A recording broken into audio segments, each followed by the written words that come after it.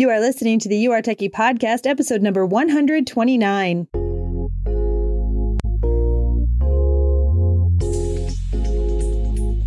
Welcome to the You Are Techie podcast, where it's all about growing in your techiness so you can find the tech job of your dreams.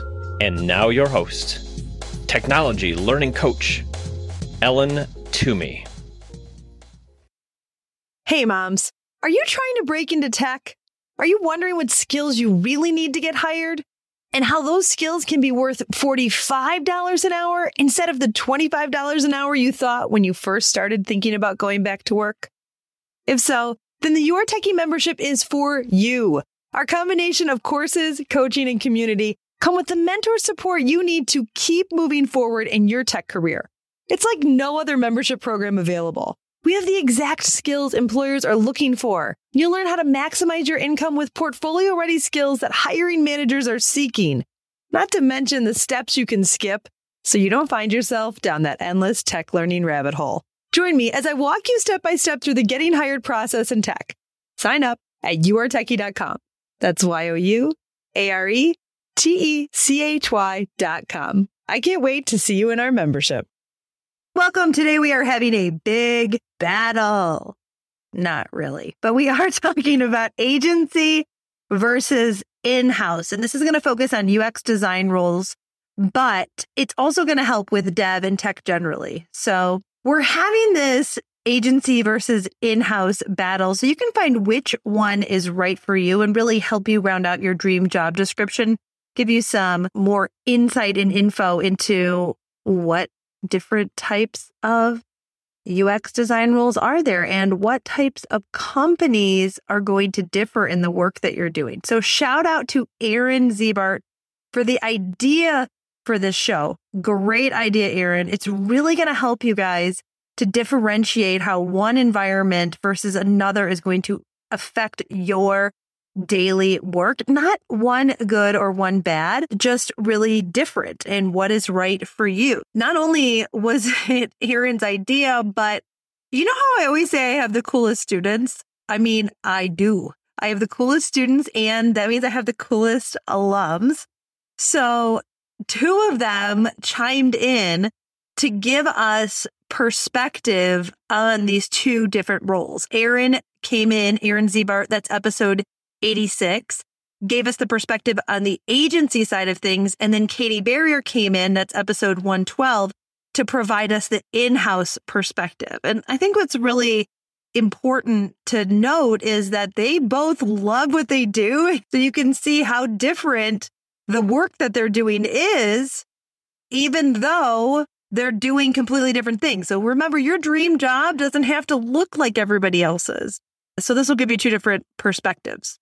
I asked them a series of questions so that you could get a feel for things like the cadence of the work that you're doing, the structure of the projects, and then the work itself. And I personally lean more towards the agency route. So I've spent more of my career in the agency route, although I have done a stint in-house. So I'll provide some color commentating as we go along. But I'm super excited with this idea. So thank you, Aaron, and thank you to Katie as well for providing the insights. It's so fun to see how my students are such great mentors now. And remember, that can be you. All right, let's dive in. First question, how do you receive projects? From whom do you receive them and at what frequency? And Aaron says, I'm assigned to clients/projects by either of the 2 agency partners. And I'm brought into a new project every few weeks, depending on my workload and the agency's client roster. Ooh, okay, let's take a look at Katie. So Katie, how do you receive projects from whom and at what frequency? Katie says that my design team consists of 3 designers and 2 researchers. Okay, I want to pause there. So Katie's working structure, she works at a Fortune 500 company.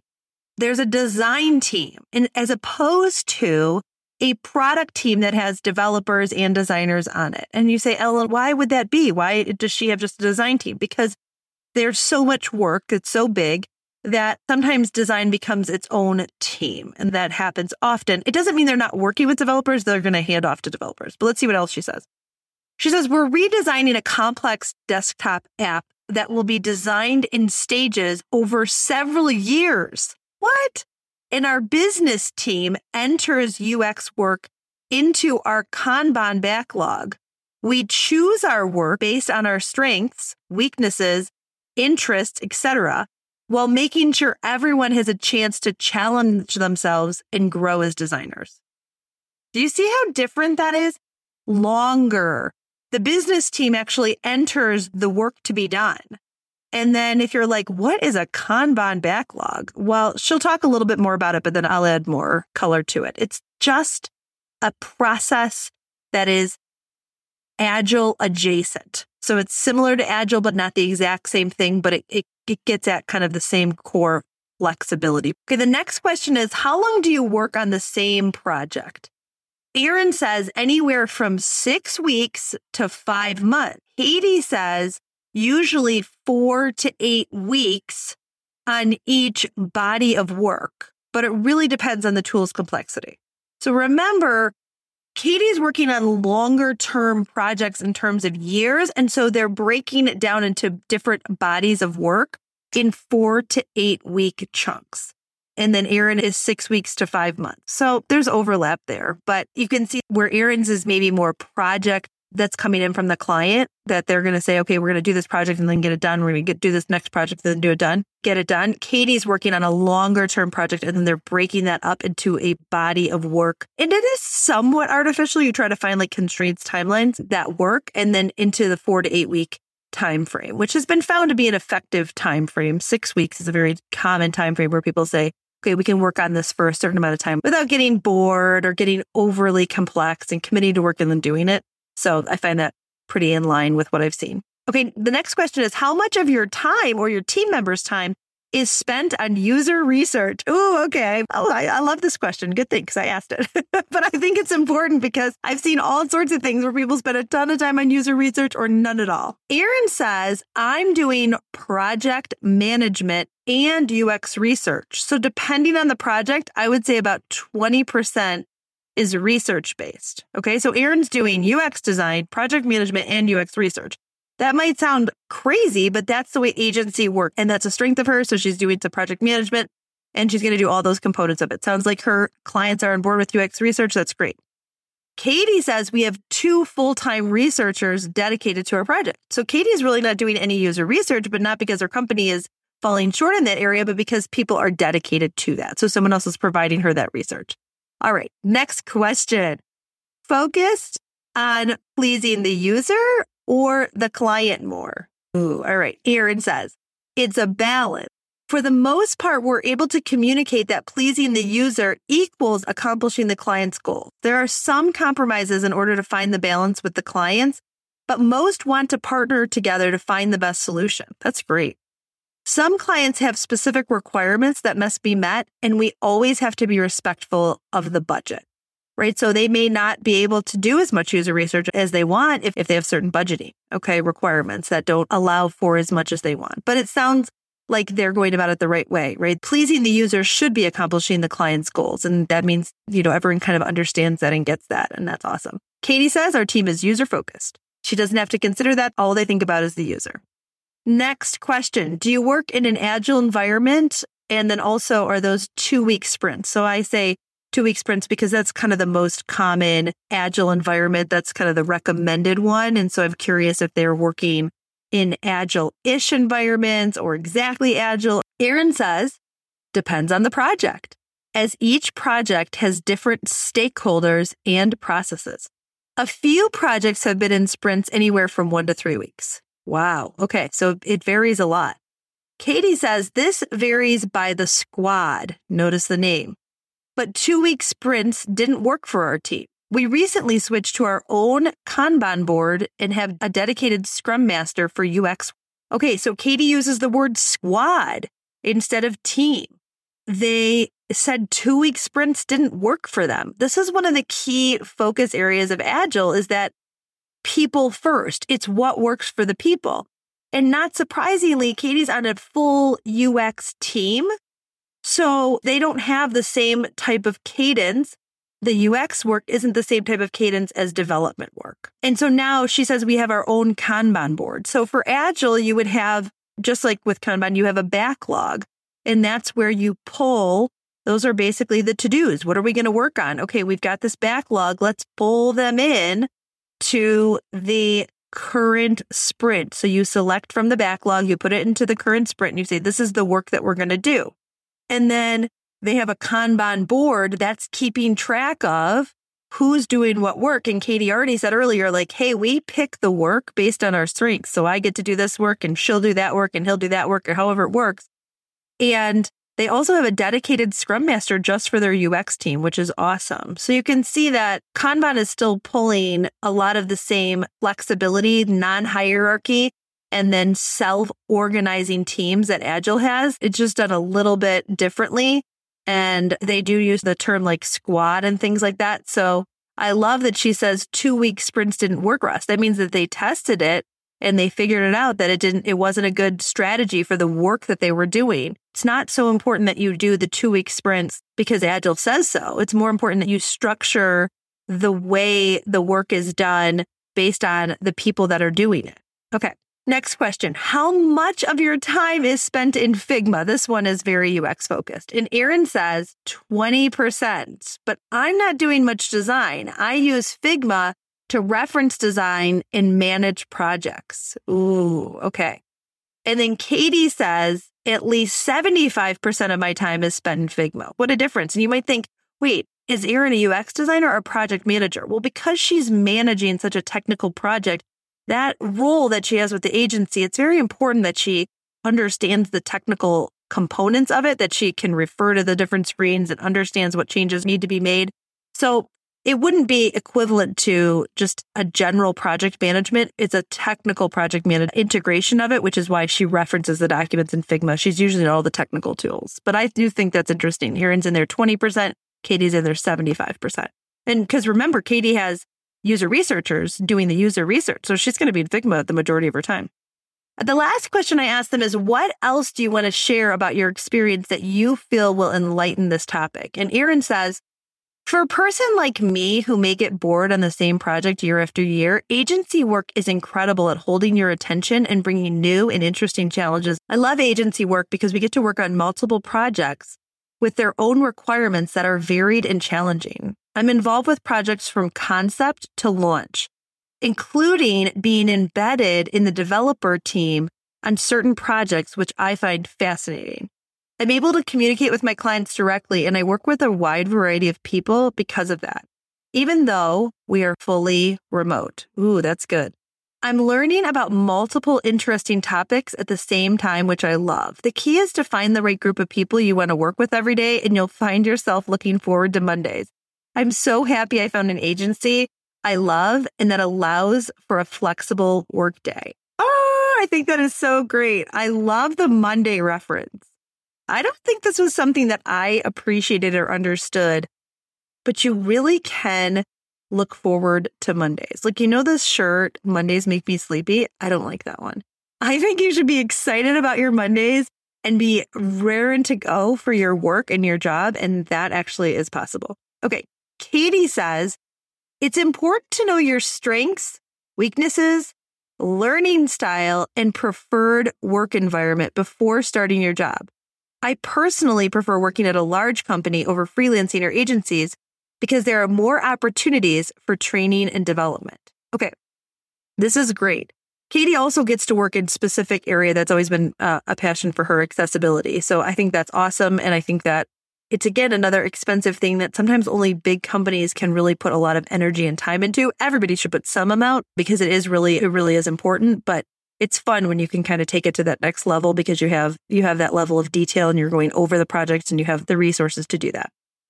One thing about what Katie said, there are more opportunities for training and development. I totally get what she means. I think she means that she probably has a budget. She gets to go to training. She gets to say, hey, I want to learn this thing. And then they'll send her to that training. They probably has a lot of training they offer just in-house because she works with the Fortune 500. They can bring people in to talk about different topics. I will say that for agency, Erin may not get that same budget, but she's getting a different type of learning. It's more on the job learning, and it can be a little bit busy. So you do want to be the type of person who likes that new stuff. That's why I lean towards the agency. I do get bored pretty easily, like working on the same product, and I like the new idea. I'm an ENTJ in the Myers-Briggs. I do like the new project, so I leaned more towards that, but I totally get what Katie is saying. For training and development, she feels like she's found a good space where she can continue to grow her skills. And so I thought that was a great point. Aren't they awesome? They're so good. They're really very thoughtful, well-educated, and successful women crushing it in tech. And I think I get a little giddy because they have so much to offer. So thank you, Erin and Katie, so much for those great insights. What I want to do is just finish up with reviewing these questions that I asked them. And I want you to take a minute, listeners, to think about what you would like, whether it was what you heard from Erin or Katie or something different, what you think you would like and what you know about yourself. You know, Katie says it's important to know your strengths, weaknesses, learning styles, and preferred work environment. Those are good things to think about. So let's go over these questions. And you can think about this for your dream job description and try to get even more specific than just, I want to be a UX designer. I want to be a developer. How specific can you get? All right, here's a question for you. How do you like to receive projects? Who do you want to receive them from? Like from the same person every time, your manager? Or do you like receiving them from different people? Or do you like receiving them from a Kanban backlog and you can just review them and pick from them what you want to do? And then at what frequency? That's like a 3-part question. Don't you love how my questions have multiple parts to it? You can't do that in user research, but you can in a podcast. Okay, so at what frequency would you like to do that? And then how long do you want to work on the same project? That's an important question. How long? Could be years that you're working on the same project. Now, there are different aspects to it, and there's always a new feature, right? So even in tech, there's always a new feature with a long project, but you could be on the same project you saw for multiple years, or it could be as short as 2 weeks. How much of your own time do you want to be spent on user research? And the question I posed to Katie and Erin was, or your team members' time. So maybe you really value user research and you think it's super important, but you don't want to be the person doing it. Or maybe you want to be the person doing all of it. I have some students that want to focus on the user research component, and that is really interesting to them, and they want to capture that voice of the user. That's an important piece. And Katie mentioned on her team, there are 2 UX researchers. So how much of your time do you want to spend on user research? Now, even if you're a designer and you're not conducting the research, you still are going to be inputting that into your designs. Just want to make that quick comment there that it shouldn't be 0, because even if other people are doing the work, you're going to take that and put that into your designs. Okay. Would you rather focus more on the user or be in a position where you're balancing the user and client needs or desires? So do you want to focus on the user or the user with the client? Okay, next one. Do you want to work in an agile environment? Do you want to work in 2-week sprints? So you're committing to work and then you're doing the work and then you're demoing the work at the end of the 2 weeks. I know when I started working in an agile environment, I was a little nervous actually that we were going to not be able to deliver. And what I found out is when you do this over and over again, you don't deliver sometimes, you do deliver sometimes. It just becomes what you're doing, but you're holding yourself accountable in a really great way that is not stressful, which at the beginning I thought it would be, and it's just not. So, do you want to work in that type of environment? Or you could be in a Kanban environment, and that's just less about the 2-week sprint demo. And you could also be in a waterfall. A lot of agencies do waterfall. And you say, what's that? Well, they give you all the requirements up front. Then you do the work. And that's kind of how we did it old school before the Agile Manifesto, but it still is the way a lot of agencies do the work because it's very hard to have a relationship with a client where the requirements are changing. And so most agencies are going to just do those requirements up front. Nothing wrong with it. It's just kind of the way that it's done. Longer term relationships with clients, you can sometimes work in more of an agile environment. And then how much of your time do you want to be spent in Figma, right? We had a range from 20 to 75%. So what about you? Put a percentage on it. I think that'll help your dream job description. And then based on what Katie and Erin said, I just said, what else do you want to share? They said some great things. Erin said she loves Mondays. Do you want to love your Mondays? I think that's a good one. And Katie says you need to know your strengths, weaknesses, learning style, and preferred work environment. Those are really specific. strengths, weaknesses, learning style, work environment. Because you are going to be learning in this job. That's what makes tech so hard, right? You are learning. You don't know it all when you walk into the door. You just, day one, you have to be prepared to be someone who is able to learn new things. And so how do you learn well is going to play into that environment. Well, good luck with your decisions. I hope that agency versus in-house, which one is right for you, provided you some great context and gave you the insights that you needed. You can go to yourtechie.com/dream job description, fill that out, sign up for our list. We would love to have you on our list, give you updates on our podcast every week, and have you fill out that dream job description so you know where you're focused. You know where focus goes, energy flows. I think that's Tony Robbins. So fill that out. And thank you so much for swinging by today. I will see you next time. Hey, if you enjoyed listening to this podcast, you have to sign up for the You Are Techie email list. Imagine being in the tech job of your dreams. Join me to get the strategies, training, and never-ending support to get hired. Sign up at yourtechie.com. That's yourtechy.com. I'll see you next time.